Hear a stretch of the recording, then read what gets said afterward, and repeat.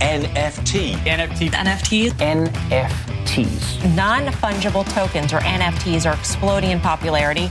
This is Zen Chats. I am Zenica. Let's talk NFTs. Hey everyone. This episode was originally recorded for my YouTube show, so just dropping a quick note to let you know that we at times might be discussing content that we're sharing on screen, and I know that that is not ideal for a podcast listener, but we recorded the videos first and then decided to turn it into a podcast, so that's the situation. If you want to follow along, we will have a link to the full video in the show notes, and moving forward, we'll try to avoid too much screen sharing content just for the podcast listeners. All right, hope you enjoy nonetheless.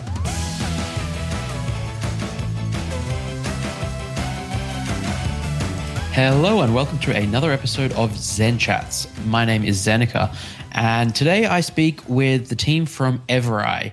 Everai is an NFT project, but it is so much more. It is a universe. They're building out a fantasy, sci-fi, futuristic world which will have a game element involved, storylines. So much is happening with this project, and actually there's multiple projects that we talk about in this video, but the focus is on Everai because that is launching soon, and I thoroughly enjoy this conversation, and I hope you do too.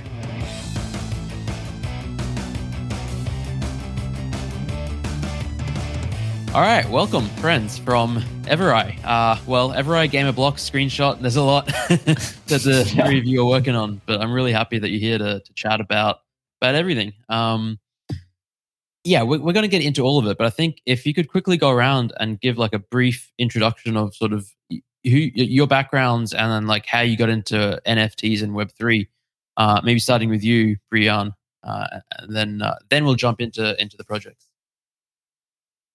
Yo, cool. Thanks, Zenica, for welcoming us. I think we're pretty excited to be here with the team.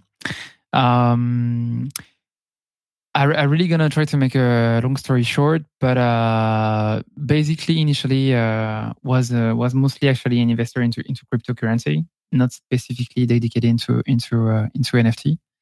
Always passionate about entrepreneurship, spend all my time actually working on these topics for the past few years. I have a background that mixed both business, I would say, and a little bit of technique as well. I used to be able to code and to make some computer science, but today I'm not touching anything, hopefully, because it would be a mess, to be honest. But definitely something that I love about tech has always been a passion for me. And more recently, we actually co-founded the company, which is called Screenshot altogether here, and basically we are building a company that tried to gather, I would say, most of the knowledge of the current, as far as we currently know, the knowledge of the crypto space to some extent. Like, including the cryptocurrency, the token aspect, but on either the fungible aspect, the non-fungible aspect with the NFTs. And we try actually to create a project that makes those things interact all with each other and have sense around them. And so basically the most interesting thing that we found out is actually creating IPs and creating projects that will integrate later on into games specifically. So this is what all is about, a screenshot actually, and we have many different roles, but yeah, mainly this is pretty it for me. Yeah, awesome. And Andalou. Yo, what's up? Thanks for having us here, Zenica. I'm Andalou, so my background is all within like the YouTube and content creator space. Before this, spent a few times building up a few YouTube channels, and eventually transitioned into esports, where I was just making a lot of League of Legends content, which was to me some of the most fun things until I discovered Web3. So it was actually during COVID. I mean, I was like one of the people that bought ETH because one of my friends, was like, buy ETH a few years ago, right? And I kind of forgot about it, right? And then it kind of came, like the time last year where I got into altcoins and that whole kind of wave, and was just a bunch of friends and I, and during a work meetings, be like, watching tickers and trading a bunch of this stuff, And then we thought we were so cool when we got the bag, and then realized, wait, these things only last like an hour. We missed it, Yeah. So I kind of transitioned after that. But what really got me into NFTs was actually Axie. So I had a few friends that were into Axie early, and they were telling me for months to get into it. And I was like, I don't really get it. And then I really saw like the scholar side and the guild side. And I thought it was really cool how you could, and I'm Filipino, right? And I thought it was really cool how I was starting to hear it from my family that people in the Philippines were like making significant money playing Axie and, providing for their families and helping a lot with like, a lot of COVID medical bills. And so I started a little guild, and from there I still have like 10 people there that we called the Baka Guild. But that was like actually my first NFT, and I was introduced through to Brian last July for our mutual friend that used to work at Riot. And it was kind of one of those things where, let's just see where it went for a week or a month. And then after that, here I am. So, everything on the community growth and content side, that's what I'm here for. And I'm just excited to meet more and more cool people. That's pretty much what I told Brown from the beginning. Like, I'll always be a voice of the community, whether that's a good or bad thing, So that's what I'm here for. I'm just honored to be a part of the team. And thanks again for having us, Seneca. Yeah. No, thank you. And Christoph. Hey, I'm Christoph. For my background, I'm a developer and I'm also a designer, and I really like to mix them both and to create things, basically. And I jumped in crypto in 2017, actually, when some of the big projects that are here right now launch. Actually, I witnessed like the CryptoPunk launch, CryptoKitties, all that stuff back in the time. And this the good question is where... to ask him, do you actually have a CryptoPunk, Chris? No, but I remember, as far as I remember, I think I saw the CryptoPunk guy as $300. Something like that. And I was saying, oh, it's too expensive. And wow. When I see that conversation in my Discord, sometimes I say, what the fuck? But anyway, this is the when I decided to launch with Remy, our first founder, our first game in the blockchain, which was called Game of Blocks. And it was actually like one of the first game fully on chain at the time, and it was a fun experience we developed over the past few years. And before, I was working for different kind of big entertainment groups or startups. And recently, last year, I decided to quit my job and to jump into crypto fully. So I met Brian, and we decided to join our forces together and created a nice team with screenshots. Awesome. Yeah. I mean, $300 for a CryptoPunk. At a certain point, I'm sure almost the entire people were like, "That's crazy. That's so much money for some JPEGs with some pixels." Yeah. Back then, for sure. Yeah. Even now, most people think that's crazy. So much project at this time that you couldn't know that CryptoPunk would succeed like that. Yeah, I think almost basically no one could have seen that coming.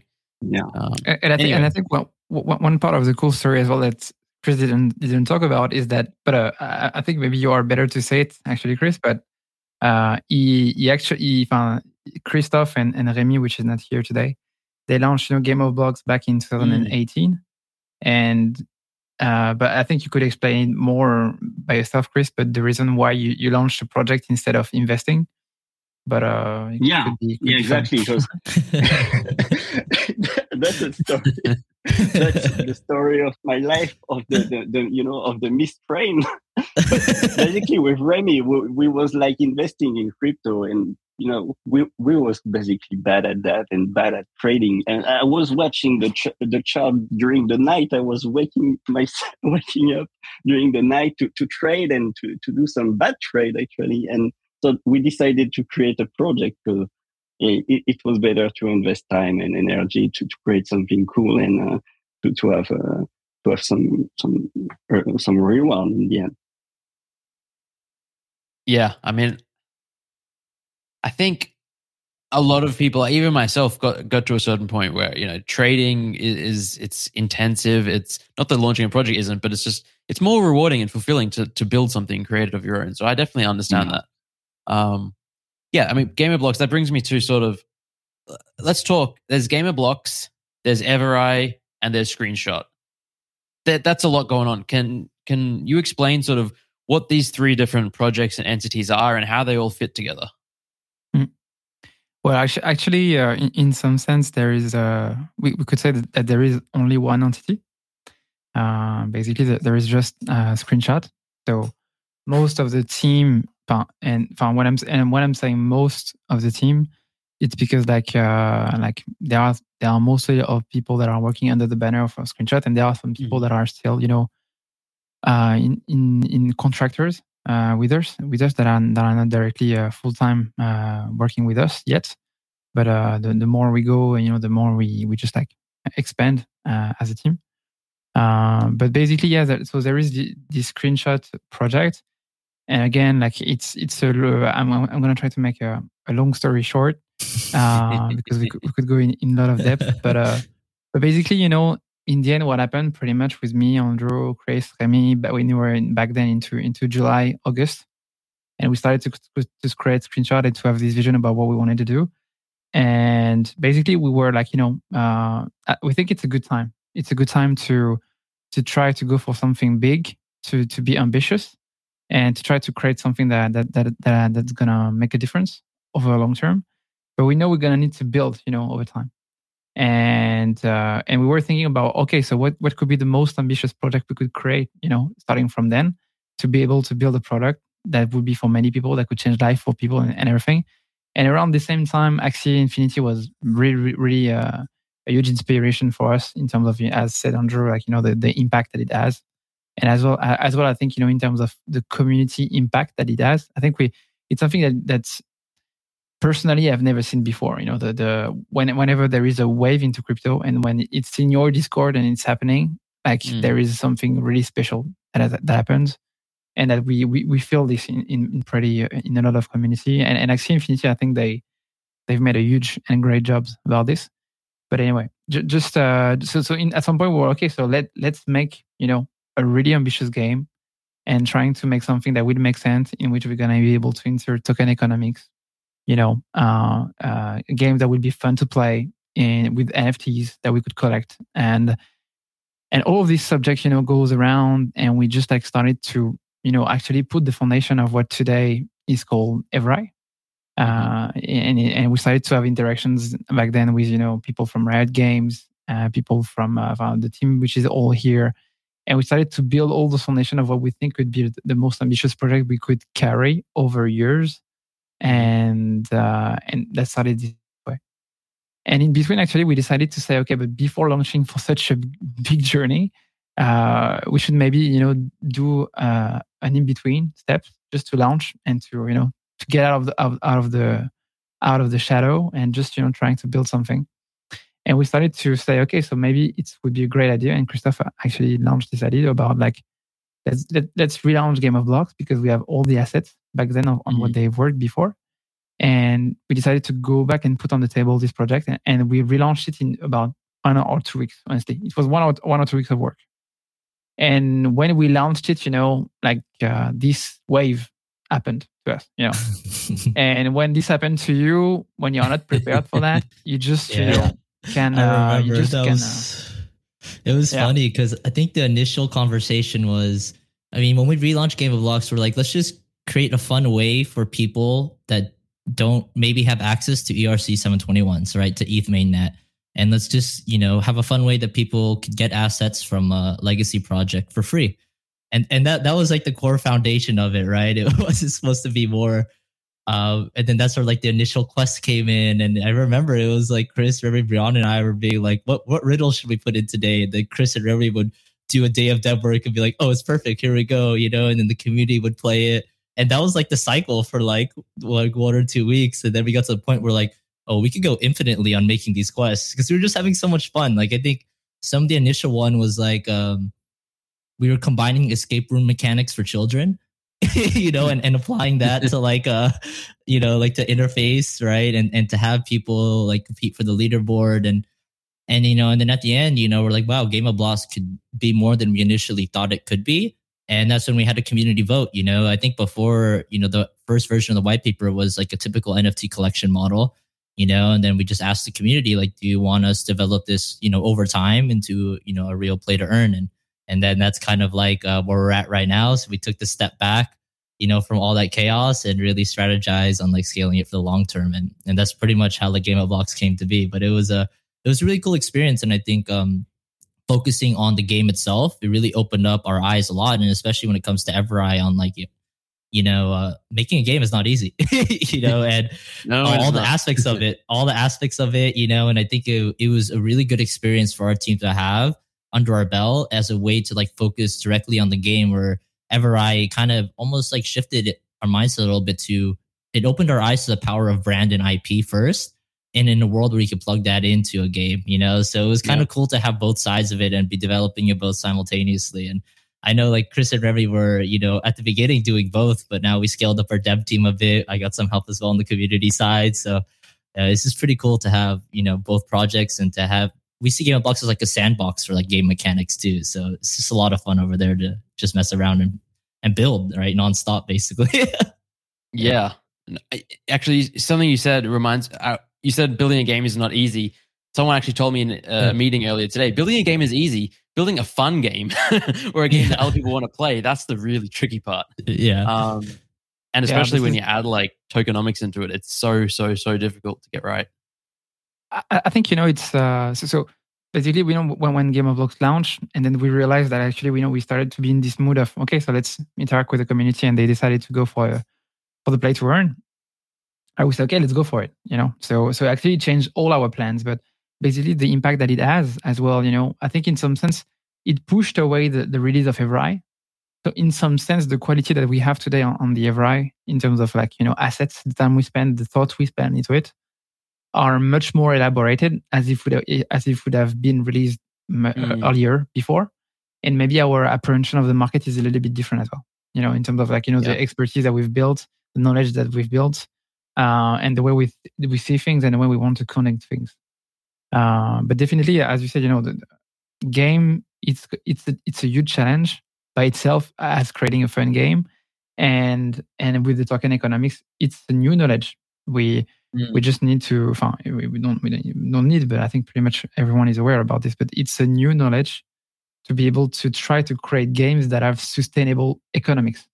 It's not just about token economics. It's just really about it's a way of thinking which is basically economical perspective of inflation, deflation, supply, and of token. How do you burn your token, and how does this make sense in a whole game perspective to make actually people being able to earn real reward and to make those valuable. So.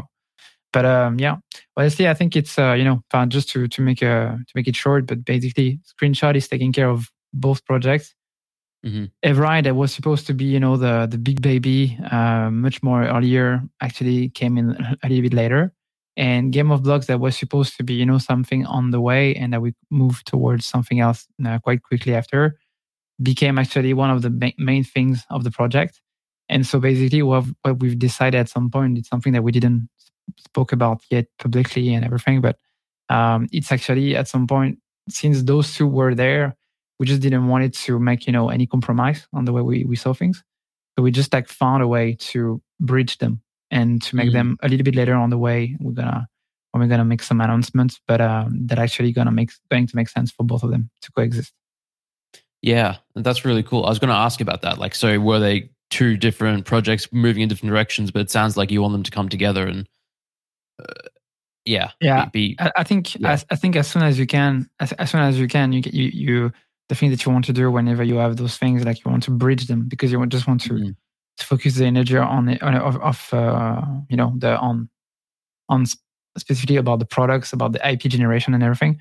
But all of this is about to be taking, is about to take a really comprehensive perspective for people in a few months from now. It's not yet, public, but at some point it will be, and it's going to be even for us, much more easy to explain with people the interaction and the perspective of this. But indeed, right now, it's so basically what happened at the moment is that actually, in some sense, what happened with Everai is really interesting because it allowed us to put intensity on Everai and to create the IP.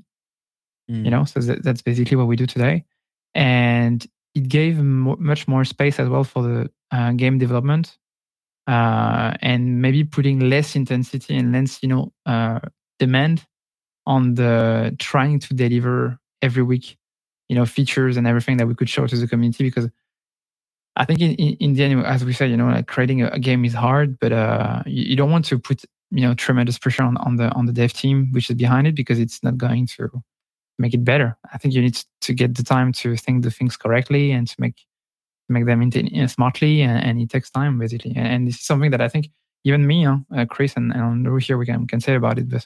But the community pressure is so strong at some point that maybe you want to fall into it. But at some time, we're here to build products, and products generally takes time. Yeah. So yeah. Yeah, I think that's one of the biggest differences, right? Yeah. Sorry, you're for Zeneca. Yeah. I was just going to say that expectations in this space can be really crazy. The space moves so fast, and every week is like a year. And attention spans, they're very, very short, and people want things to happen right now. But in sort of when it comes to actually building products and projects, and especially games, these things take years usually to build a full-on game. So yeah, it's very difficult to reconcile the two and keep people engaged throughout the building process. Yeah, exactly. I mean, that's one of the biggest things we notice, right? Is game of blocks, right? Like where we're at right now is the mini game phase, and it's still like giving away the lands, right? But it's just as Brian said earlier, right? Like, sometimes there's bugs. Sometimes you have to take the game offline. Sometimes, and at that point, it's just cool to have and that different perspective on like when you focus just on the game, right? I think a lot of the community is always expecting the next game update, the next feature, the next thing, right? But a big thing that we learned with Everai is when you're really focused on building the IP, then it's really about like the world around the game, So I think like having both of those perspectives was just an eye-opening experience for me as a team, and also like the way we communicate with the community, And I think Chris could talk about it on the dev side, but I remember, at some points, right, it's like you can't compromise on anything regarding the game development, right? Because people, especially, if there's an exploit, if there's, a bug, if there's something there, that all that stuff happens because you rush something, And if you had a little more time to test, a little more time to develop, right, a lot of that can be solved. And I think that's one of the biggest things for Game of Blocks that we notice, which is really cool to have them both in parallel, because like the hype from Everai also brings a lot of hype to Game of Blocks. A lot of people are discovering the project that way. So it took a lot of pressure off of our team as well. Be like, hey, we're also working on this project. This is a project that you could play right now, without having to solely focus on marketing Game of Blocks, right? It's like we're really able to build the world of Everai, and it also benefits, Game of Blocks, and also like the holders from Game of Blocks are some of our biggest like mint listed holders in Everai, So it's just really cool to have the kind of what we call the screenshot family. You know what I mean? It's like if you're part of the screenshot family, doesn't matter which side you're from, we're all in this together. And it's kind of like the rising tide, right? Floats all the ships in the harbor. It's the mentality here. Yeah, no, I love that. I think it would be helpful if we can just go through like sort of like the timeline of Game of Blocks and then Everai. So, I mean, Game of Blocks first launched in 2018, but then sort of it relaunched. When did that happen? And then because Everai hasn't properly launched yet. So when is Everai going to launch it? And how does this all work together? So basically to be really, really precise, Game of Blocks, the new version of Game of Blocks released, I would say, the launch pipeline started on the 27th of August this year. And we've been launching during 1-2 months until pretty much like mid-November. Because we had as Andrew, we had a quest phase where people actually had to grind and they had to spend time solve enigma, solve mini games to be able to basically win some what we called raffle chests. And the raffle chest was actually a raffle ticket that maybe at the end we would do a RNG, and people could just out of all those tickets they were aggregating, being able to be drawn and maybe to have the chance to get several lands. This is what we've done at first, and so this was the first part of it.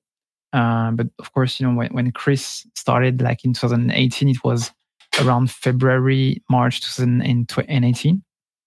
So kind of pretty much the same time as Axie Infinity back then. And currently today we are in a phase which is like we've been releasing the first mini game of Game of Blocks. So there is a first PvP which is out already. So people can be able to play. They are able actually to win lands by playing. And so this is kind of the first foundation of the play to earn mechanism that we start to insert. And honestly, I think the team made a really great job on the game, because I think at some point we've made a game that has a really strong comeback mechanics, and it makes the game really, really challenging for people to be able to play them and to be competitive. So this was basically the first step, and until then as well, we've made a documentation, which is our white paper, basically all the foundation of the white paper, on which we are going to build the main game that includes the token economics, the NFTs, and everything. But that will take a little bit more month. And so what we are targeting right now, we are targeting like a mid-end of 2022 to start releasing the main game mechanics, based on the work that we've actually done right now on the mini game. And so this will be already a kind of a huge challenge for us, because this is currently including all the technical challenges that are about the games, but there is a challenge about the community aspect. There is a challenge about the token economics creation, and as well, there are some problematics and things that we are currently trying to find out is how to scale a game of blocks, a blockchain game. So currently, we are interacting with Starkware to be on the layer 2, but still Starkware is pretty early, in these days. Mm-hmm. So there is all this time that takes, times by itself, but we are putting all the pieces together on this throughout the year of 2022 right now, basically. And we haven't actually spoken about, like, what is the Game of Blocks? Like, what does gameplay look like? Yeah. So currently, right now, the gameplay of Game of Blocks, I don't know how we could describe that, but basically, it's kind of a battle royale right now, the way it is, where actually people, they spawn onto a map, they have their own land, and they try to farm and to conquer and attack people.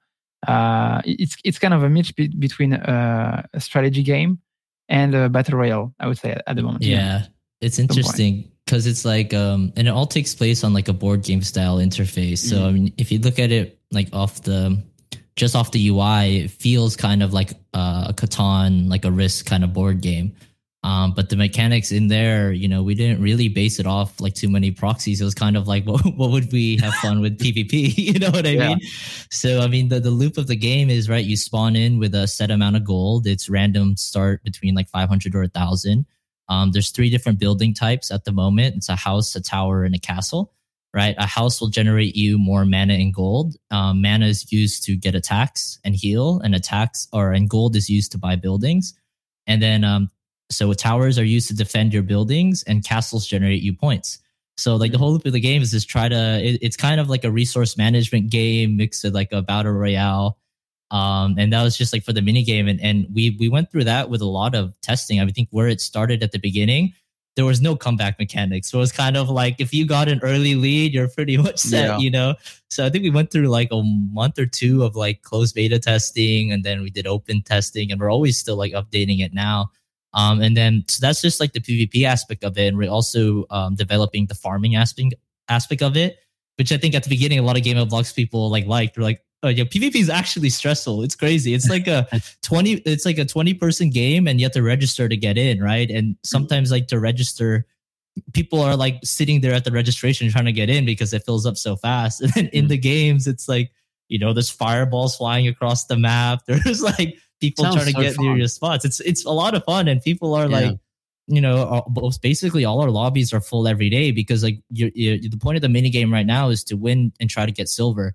And at the beginning we noticed, right, is that before it was only the first place gets a land, but it kind of created this dynamic in the community where it felt bad if you didn't get first. So we wanted, it was like there was that hard balance, and what we did is that we switched it to you win silver. And silver is just allocated based off like where you finish on the leaderboard, whether you're first or whether you're 10th. It's a different silver allocation. And if you get 4,000 silver, you have enough to, get a land. Right. So like that was kind of like testing our like PvP mechanics, and what we're developing right now. Chris could probably talk more, is about testing more of the farming. But, I think a lot of the main game,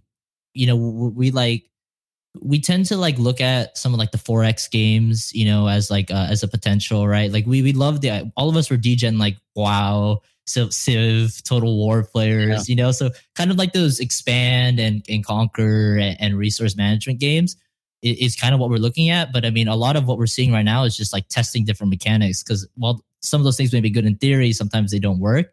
And then that's kind of been an eye-opening experience as well. But maybe Chris, you want to touch on a little bit about it from like the dev standpoint, because I know one of the biggest things is finding cheaters is one of the biggest things that you opened up with.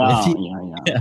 Actually, when you go into the play to earn road, and you see that people, they play for fun for sure, but they also play to win something. And in the end, a lot of people try to cheat and to create a new way to cheat. Actually, and I spend like so many times to cut some anti-cheat, which is not a thing I never did before, because I didn't have the problem before.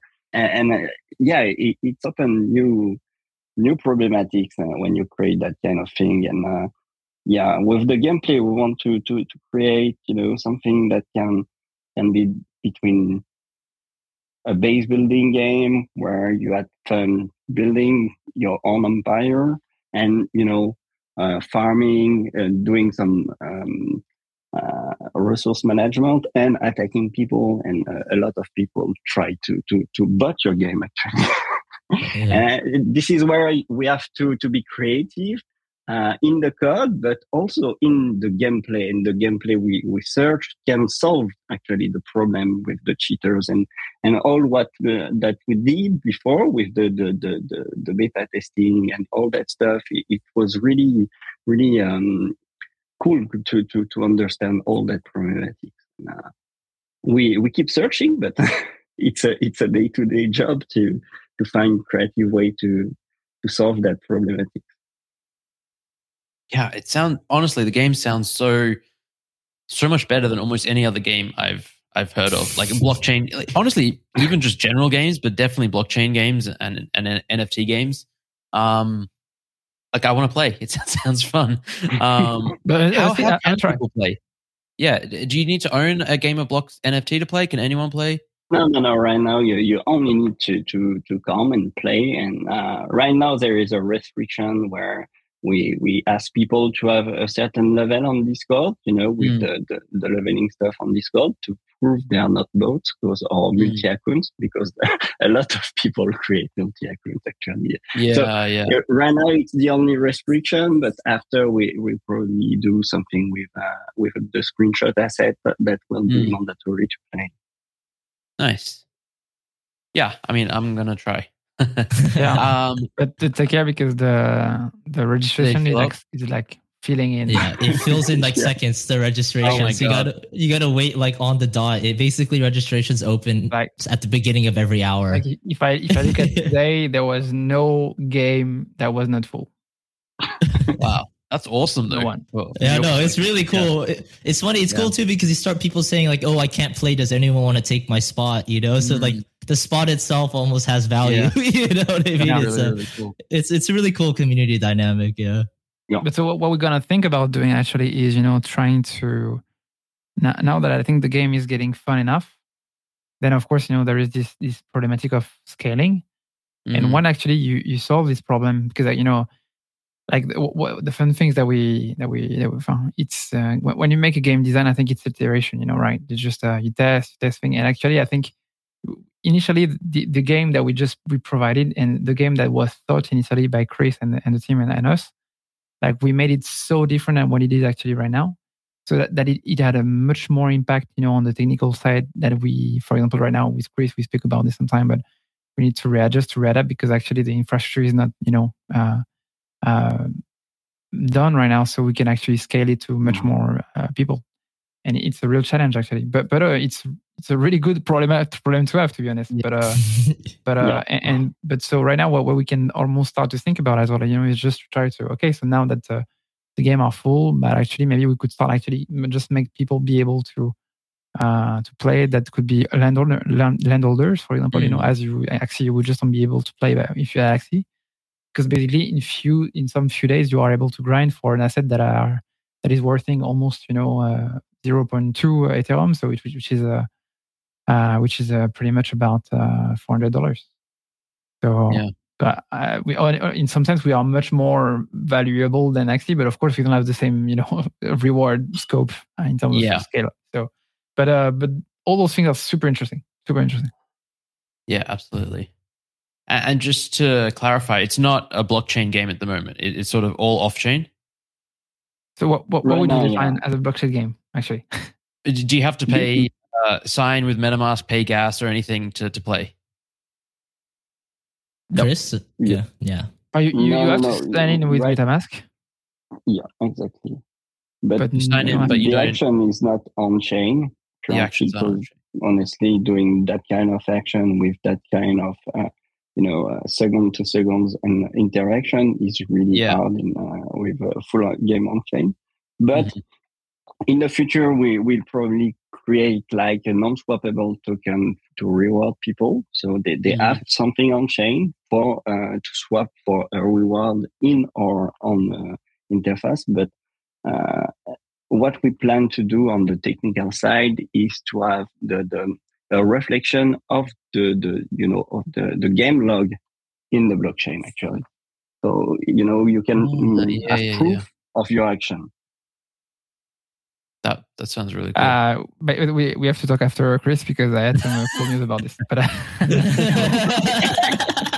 maybe you remember.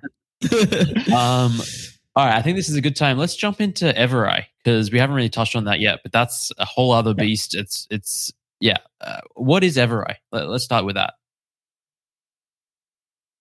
I think it's initially hard to describe, simply, because it evolved actually, from where it was and to where it landed. I think the initial vision evolved a little bit, but the core is still here. Basically, we were actually asking ourselves, okay, so if you want to have this huge ambition to try to create a game studio and to try to make the difference with product that could be scalable for people and that could make a difference, that could be inspiring and everything, how could we create an ecosystem that would enable us to be able to build such a thing, we still remaining having some flexibility over time by building from today, and that actually moving towards the few next years, 10 years, and keep going into this direction and having still the flexibility and the capacity to expand, and actually it's a really tough problem, because I think right now, we are in a space where we need flexibility for sure, because there will be changements that will occur into the token economics. Just the model themselves, I'm pretty sure they are going to evolve over time. But we need to be really still flexible. But what we are sure about, in some sense, is that NFTs, to some extent, are a revolution for sure. And that what we've decided through Everai is to say, okay, so through NFTs, we are going to build the foundation and the basis of our ecosystem, and to try to adapt our ecosystem to the NFTs, and to make the NFTs the heart of this ecosystem. And so we can actually build flexible ecosystem according to them.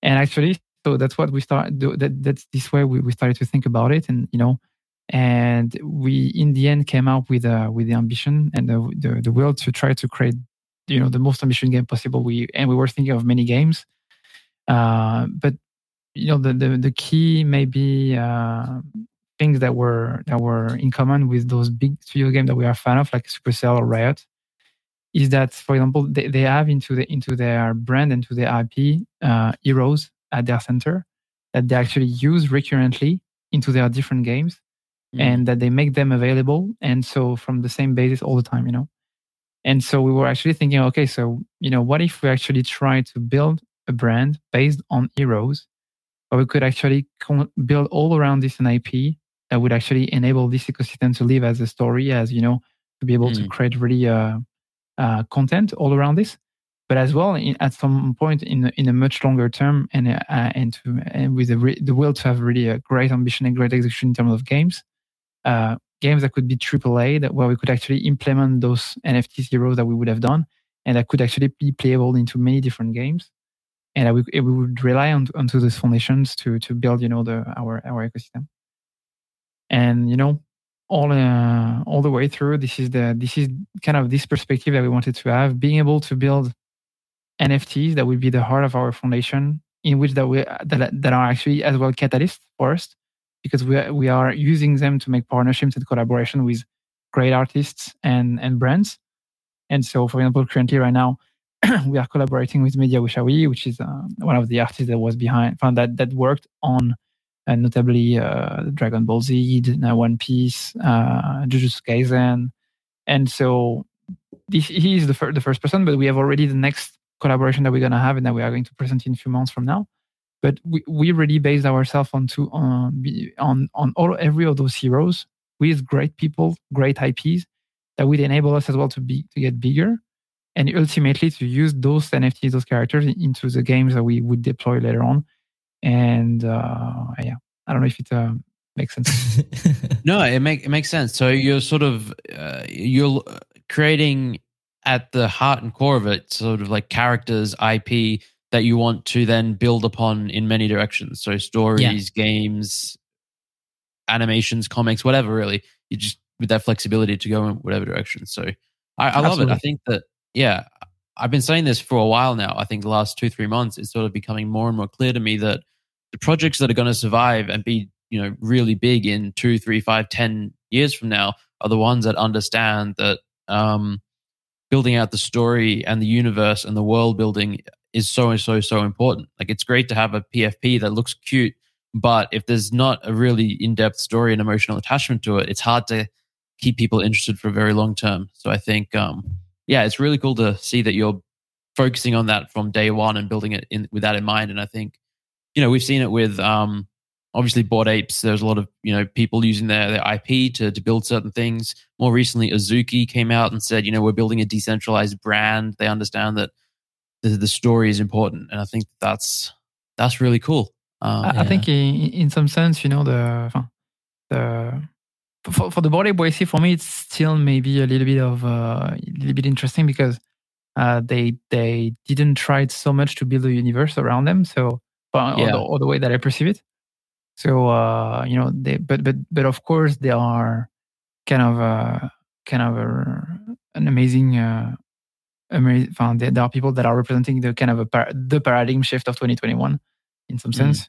But for example, Azuki, for us in our team here, like, I think we are all really big fan of the work that they've been doing, and they inspired us honestly recently on reflections that we had and on the way that we wanted to conduct things.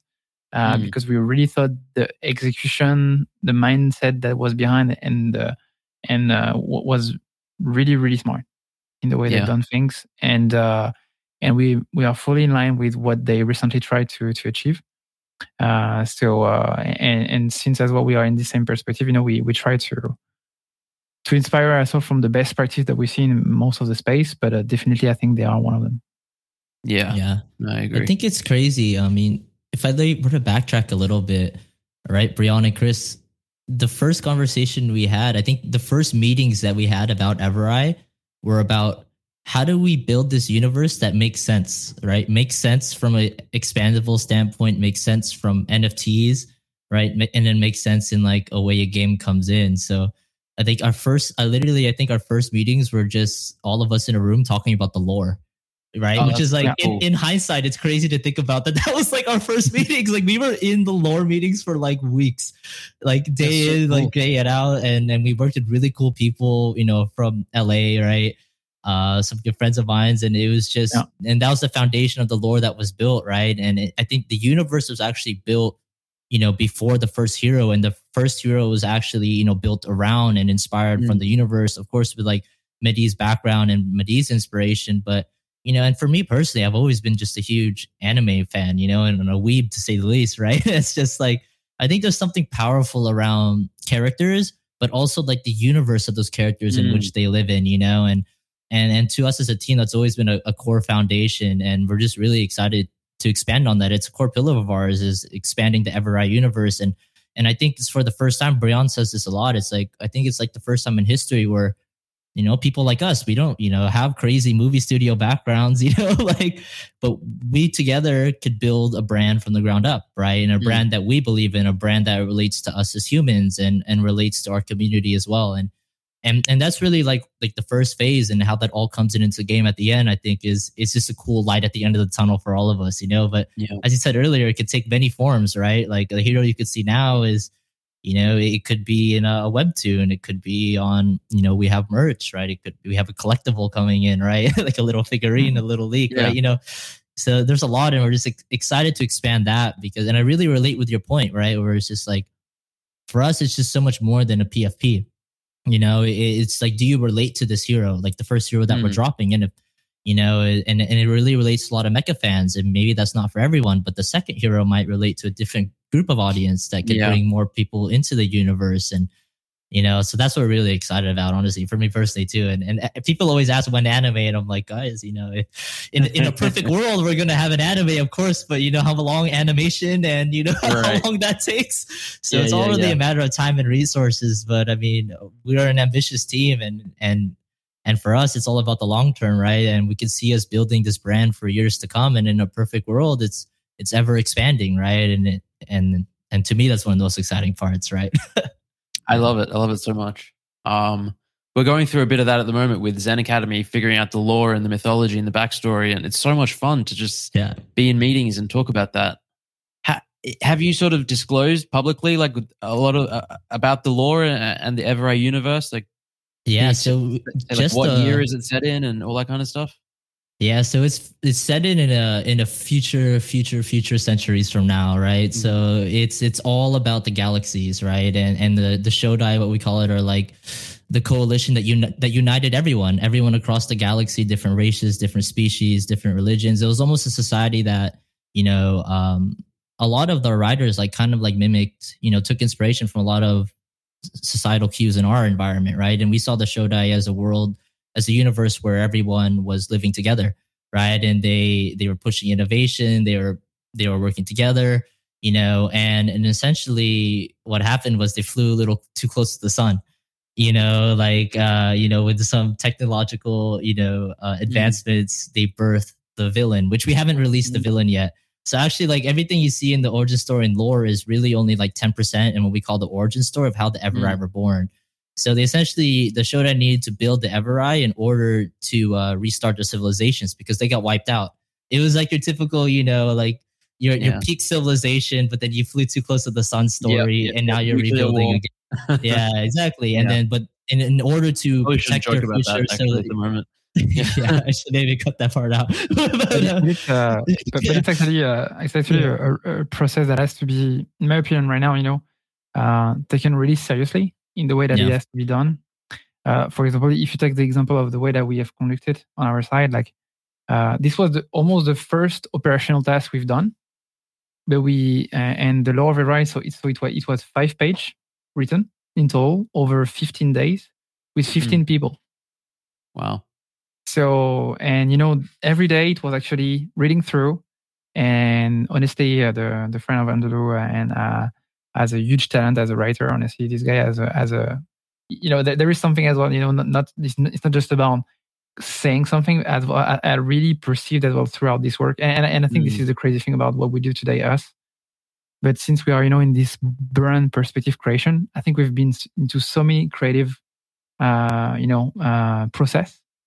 And that the writing part for me, I was amazed by how someone that take out the good words change. It's changed completely your perspective and your feelings about a story. So even though I could write something, I could say something, and it could make sense on the paper, but saying it with a good word that would restrain your heart and say, oh wow, shit, this is amazing, and honestly, it makes a lot of difference. And I think I really believe this. We wrote this into the Ever map on the website, but every great IP has to be starting from a great lore. There is no.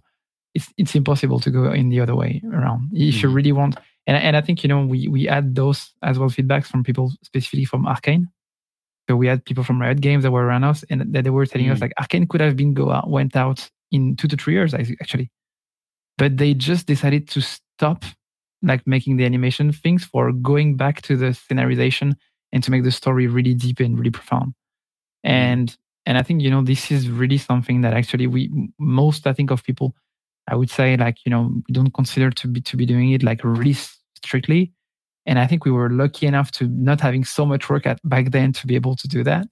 Honestly, today it's another, and for me, it changed completely my perception today of the next lore we could be doing, because right now, if we want to be doing lore, I think we need to say, okay, so now we're going to take next 15 days with those people, and every day we are going to review the lore all together, make the remarks, and move forward if we want to change things. Yeah. Because it has to be made in the way that we need to be exigent and to be coherent.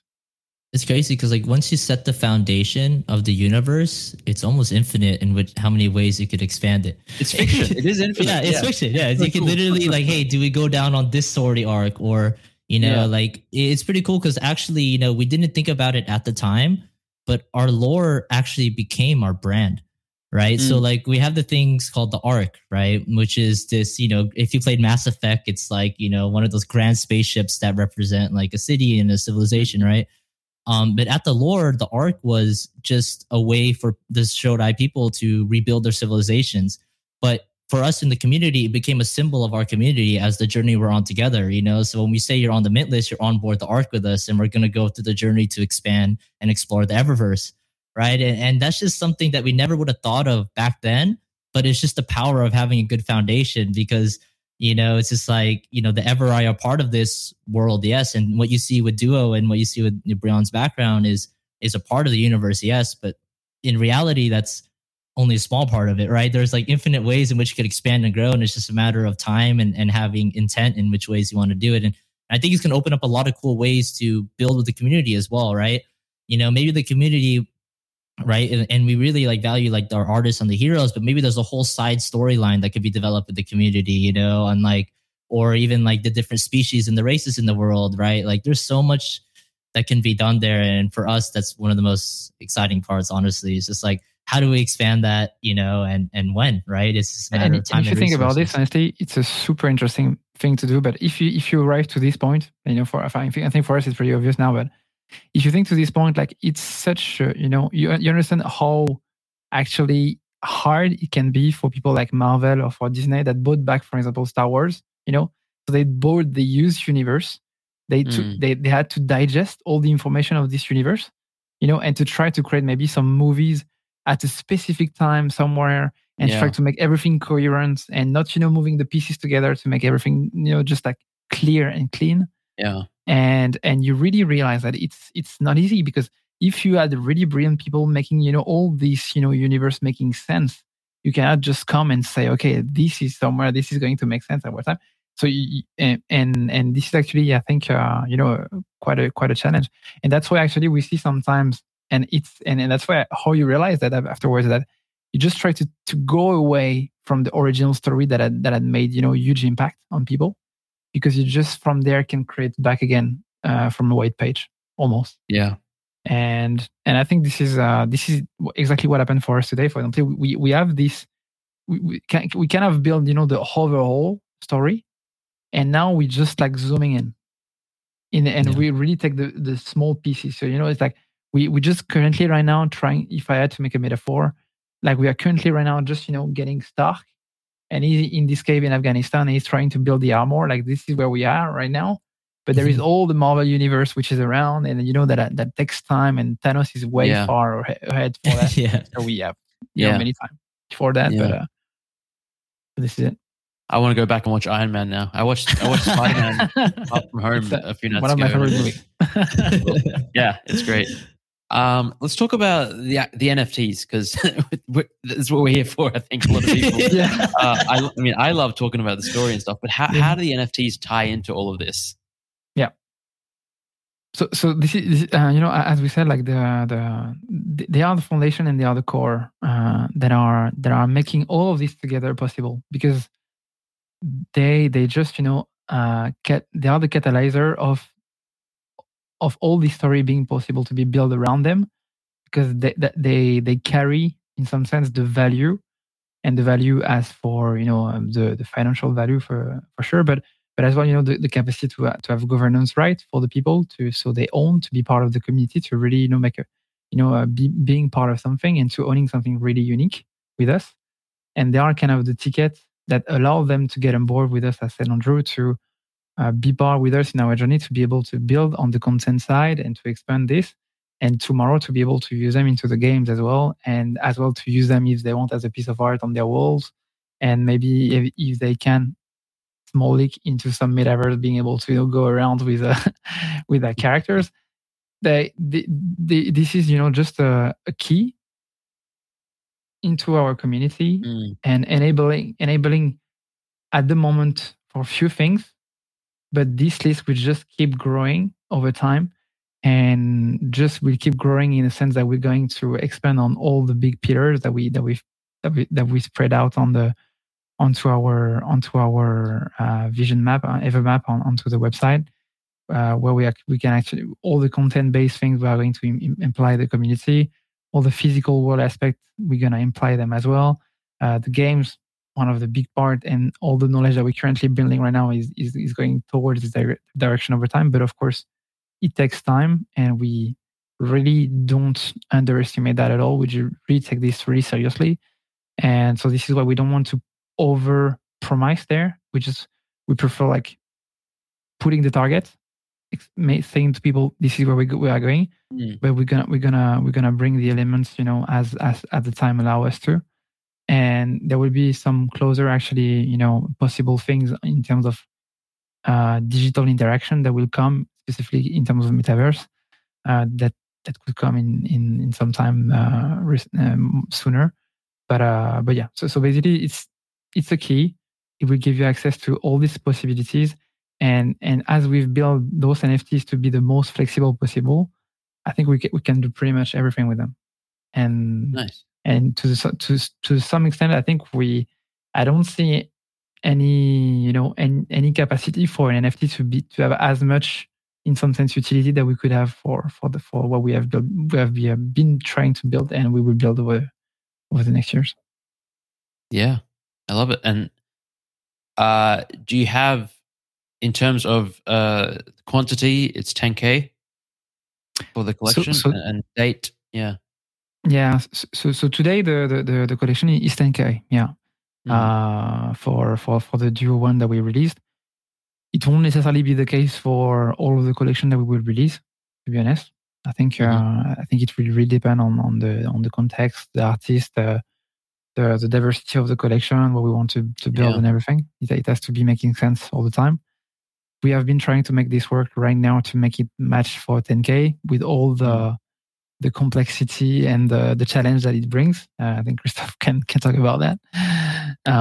But yeah, this is it. And for the mint, you were speaking about the date. Yeah, date and price. Is that firmed up yet?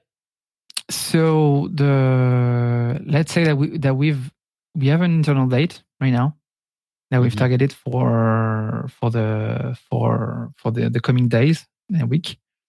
But we are still, right now, kind of trying to define if it's the good moment maybe to launch right now, and related to the market, perspective.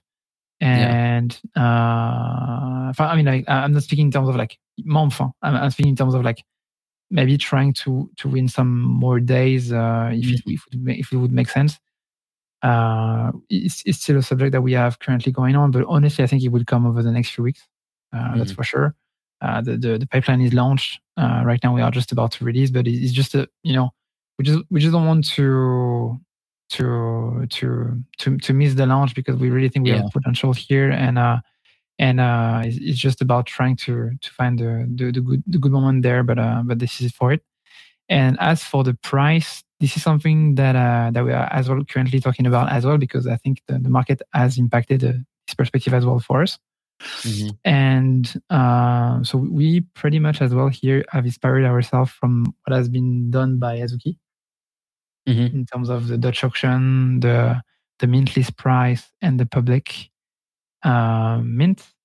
But this is something that we are currently trying to figure it out if we're gonna maybe adjust the starting price for the Dutch auction as well, because the market is much more lower right now.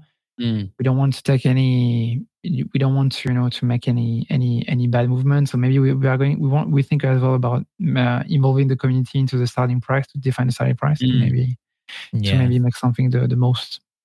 Because right now the starting price for Dutch auction is 0.5, and we've heard both sides of it. Some people are like, this is very fair for what you all are building.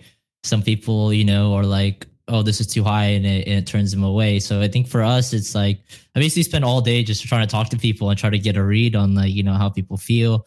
Because for us, the most important thing is like the people that genuinely want to get it, they have a chance to get it, right? And we don't want to feel like we're pricing anyone out, or you know what I mean. And so like we're probably just going to end up running a community vote for the people on board, on like, hey, should we do this starting price, or do you want to lower it? And for us as a team, it's just a matter of what does the community want, because we understand the market and also the world state, right? It's a little rough for everyone right now, and I think specifically as well, with the recent Dutch auctions that happened, right? I think there's some negative sentiment around that, but for us, like we love like the mint mechanic specifically, and it's just a matter of how does our macro community feel about the starting price. That's probably like one of the last things that we're gonna ask. I'm probably gonna run a vote this week, but after that, it's just a matter of timing. You can see the mint coming in the next like week or so. We're just remaining flexible because we don't want to like put a date and like we're pushing it and pushing it. It's just like mid March is still the target. Let's just say that. Yeah. No, that's really smart. I think it's good to remain a bit flexible, especially lately. The market is so volatile. Just like, it's very on a knife's edge, I guess is probably the way I would put it. But it sounds like you're pretty much ready to go. So that's exciting. And I think I think we feel comfortable. We're starting to feel comfortable. The only thing is indeed like I think the market, which is part of our ecosystem, but what is not the same as it was for 2 weeks ago, and all of this indirectly, and it's something that you as well you start to considering. I think when you start to launch projects in specifically in our market, but I think in every B2C market, like what's happening worldwide is impacting for real straight ahead the consumption of the people and the interest for people to be able to have the mind free to be able to invest in something and everything. And I was seeing myself just after for example the attack that happened sadly in Ukraine, and the day after I was broken. Like I was just I couldn't do anything. I was just not able to do anything. And so, it's something that we need to find. We would be stupid from our side to not be empathic in this regard, and to try, to push it, even though we think there is a little bit of, step back right now from the market. But I think it's slowly recovering right now, the way that I think about this. But hopefully this will keep just going into the good way. But honestly, we feel pretty confident. It's just I think we have a really great community. We've made everything organically on the Discord, so we didn't make anything grind. The ratio are pretty good. The interaction on Twitter as well. Honestly, I think, and we are about to start showing maybe more legendary things, assets, and the collections element. So nice. All those things will just start to coming out more, and will bring maybe more interest as well. So but next few days to weeks, and we're still trying to remain flexible and involving the community maybe to make this little adjustment. This is the way we see it. Nice. Yeah, I think that all sounds really good. And what is the best way if people are interested to sort of just follow along? Is there one specific Twitter account? Is there one Discord for Screenshot that encompasses all of this? Do you have multiple Discords? Where can people find you, basically? So at the moment, if you're interested in Everai, it's the Everai Twitter and Discord. Twitter is just the Everai, and Discord is just Everai. If you're interested in Game of Blocks, links below. Yeah, perfect. Yeah, and if you're into Game of Blocks, it's Game of Blocks. At the moment they're separate communities, but as Brian said, I think that's for me too, right? It's hard for me to be two places at once as well. So I'm really hoping, in the near future to have a really cool way to bridge it. And I think, an idea that I have is to do like cross community events, like game nights and stream nights, and then ways that we could, kind of fusion everyone together. But yeah, that's definitely the best way. And at the moment, you could always follow like the Screenshot channels as well, which is just Screenshot Labs on Twitter. But yeah, it just depends on which project you're interested in. If you're interested in both, toss them all a follow, and I'm always in there too. So you could hit me up in Discord. I'm on the Lou. That's pretty much my home. So yeah, that's awesome. Yeah. Well, is there anything else you wanted to mention before we wrap on up? I think we've been covering pretty much it all. Yeah, I mean, it sounds so exciting. Like honestly, like the Game of Blocks game that I had admittedly not been keeping up with it. I remember when he launched, and then there was like, I knew that you were going to work towards some sort of a game, but I had no idea. And then now to hear that this is what it's like, and that there's, they're filling up within seconds. That's so exciting, and it really tells that people are interested in it. And I love it. And then Everai, of course, I've been hearing about for a couple of months now, and it's actually maybe a bit more. It's super exciting to see it all come together. And hearing about like how long you spent working on the lore and the backstory and all of that is inspirational, I guess, because I want to do that for Zen Academy. And I'm sure anyone out there who's thinking of launching a project or in the process of it, I would encourage you to put thought into the world that you're building. Because it really is the foundation and the bedrock upon which everything else is built. And that's how you really build that emotional connection, I think. Yeah. Yeah, for sure.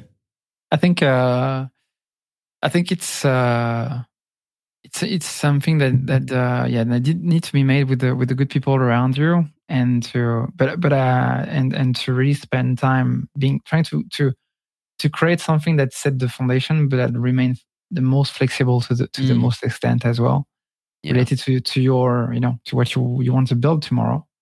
And, but this is something that is honestly rare to say, like in the classical industry or whatever. You wouldn't say to anyone, okay, today we're going to build the lore of, the company and what we do, and we just going to make sense. And people would think to me like, you are crazy, dude. What the fuck you're doing? That's no value, bro.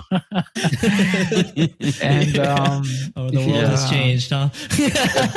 Isn't it great? I love it. We are in a world now that where actually the people that used to be guild moderators for World of Warcraft are becoming the most valuable assets of company. So this is really a new era, and I think indeed like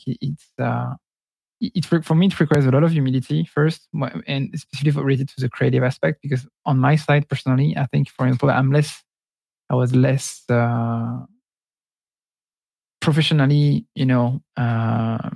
near to what I've been through today, throughout, the different people, the different typology of process, the different typology of things that we do, and the creative process, we tend to think it's the same thing as what you would do for operational tasks, but it takes much more longer to maturate and to to be able to get through all of this with quality things. And specifically when you have people that are exigent around you. Yeah. And I think we have some people that are really exigent around us, but which is great because it just push the quality. But yeah, this is an amazing journey to be able to do that for sure. Yeah, for sure. I just want to thank you again, Zeneca, for having us here. Thank you so much for being here and for sharing about Everai, about Gamer Blocks, about Screenshot. I'm really excited to see what you continue to build and deliver, because I'm sure it's going to be awesome. Yeah. Yeah. Well, at least we do everything we can to make it awesome. Yeah, we'll always try our best. At the end of the day, well, we can tell you that we put everything we have on the table. We didn't put it in front of the public yet, but everything is on the table, I can ensure. Yeah, I love it. So there will be some cool stuff coming in.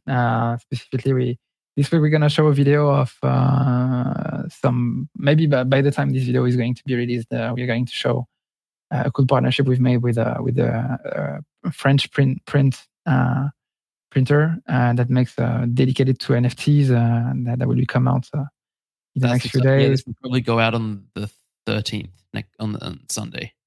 Okay. So, it'll probably be out before then. Yeah. Before then. Yeah. And there will be as well more stuff that we're gonna come on the physical side, but I won't tell it too much right now.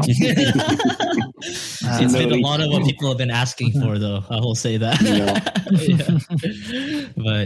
But again, much love again, Zeneca, and I've been meeting a lot of people from your community, and they're just awesome. Right? Yeah, people love Everai in Zen Academy. I hear like every day or every second day someone's talking about it, so it's really that's awesome, man. Actually, that's a huge honor.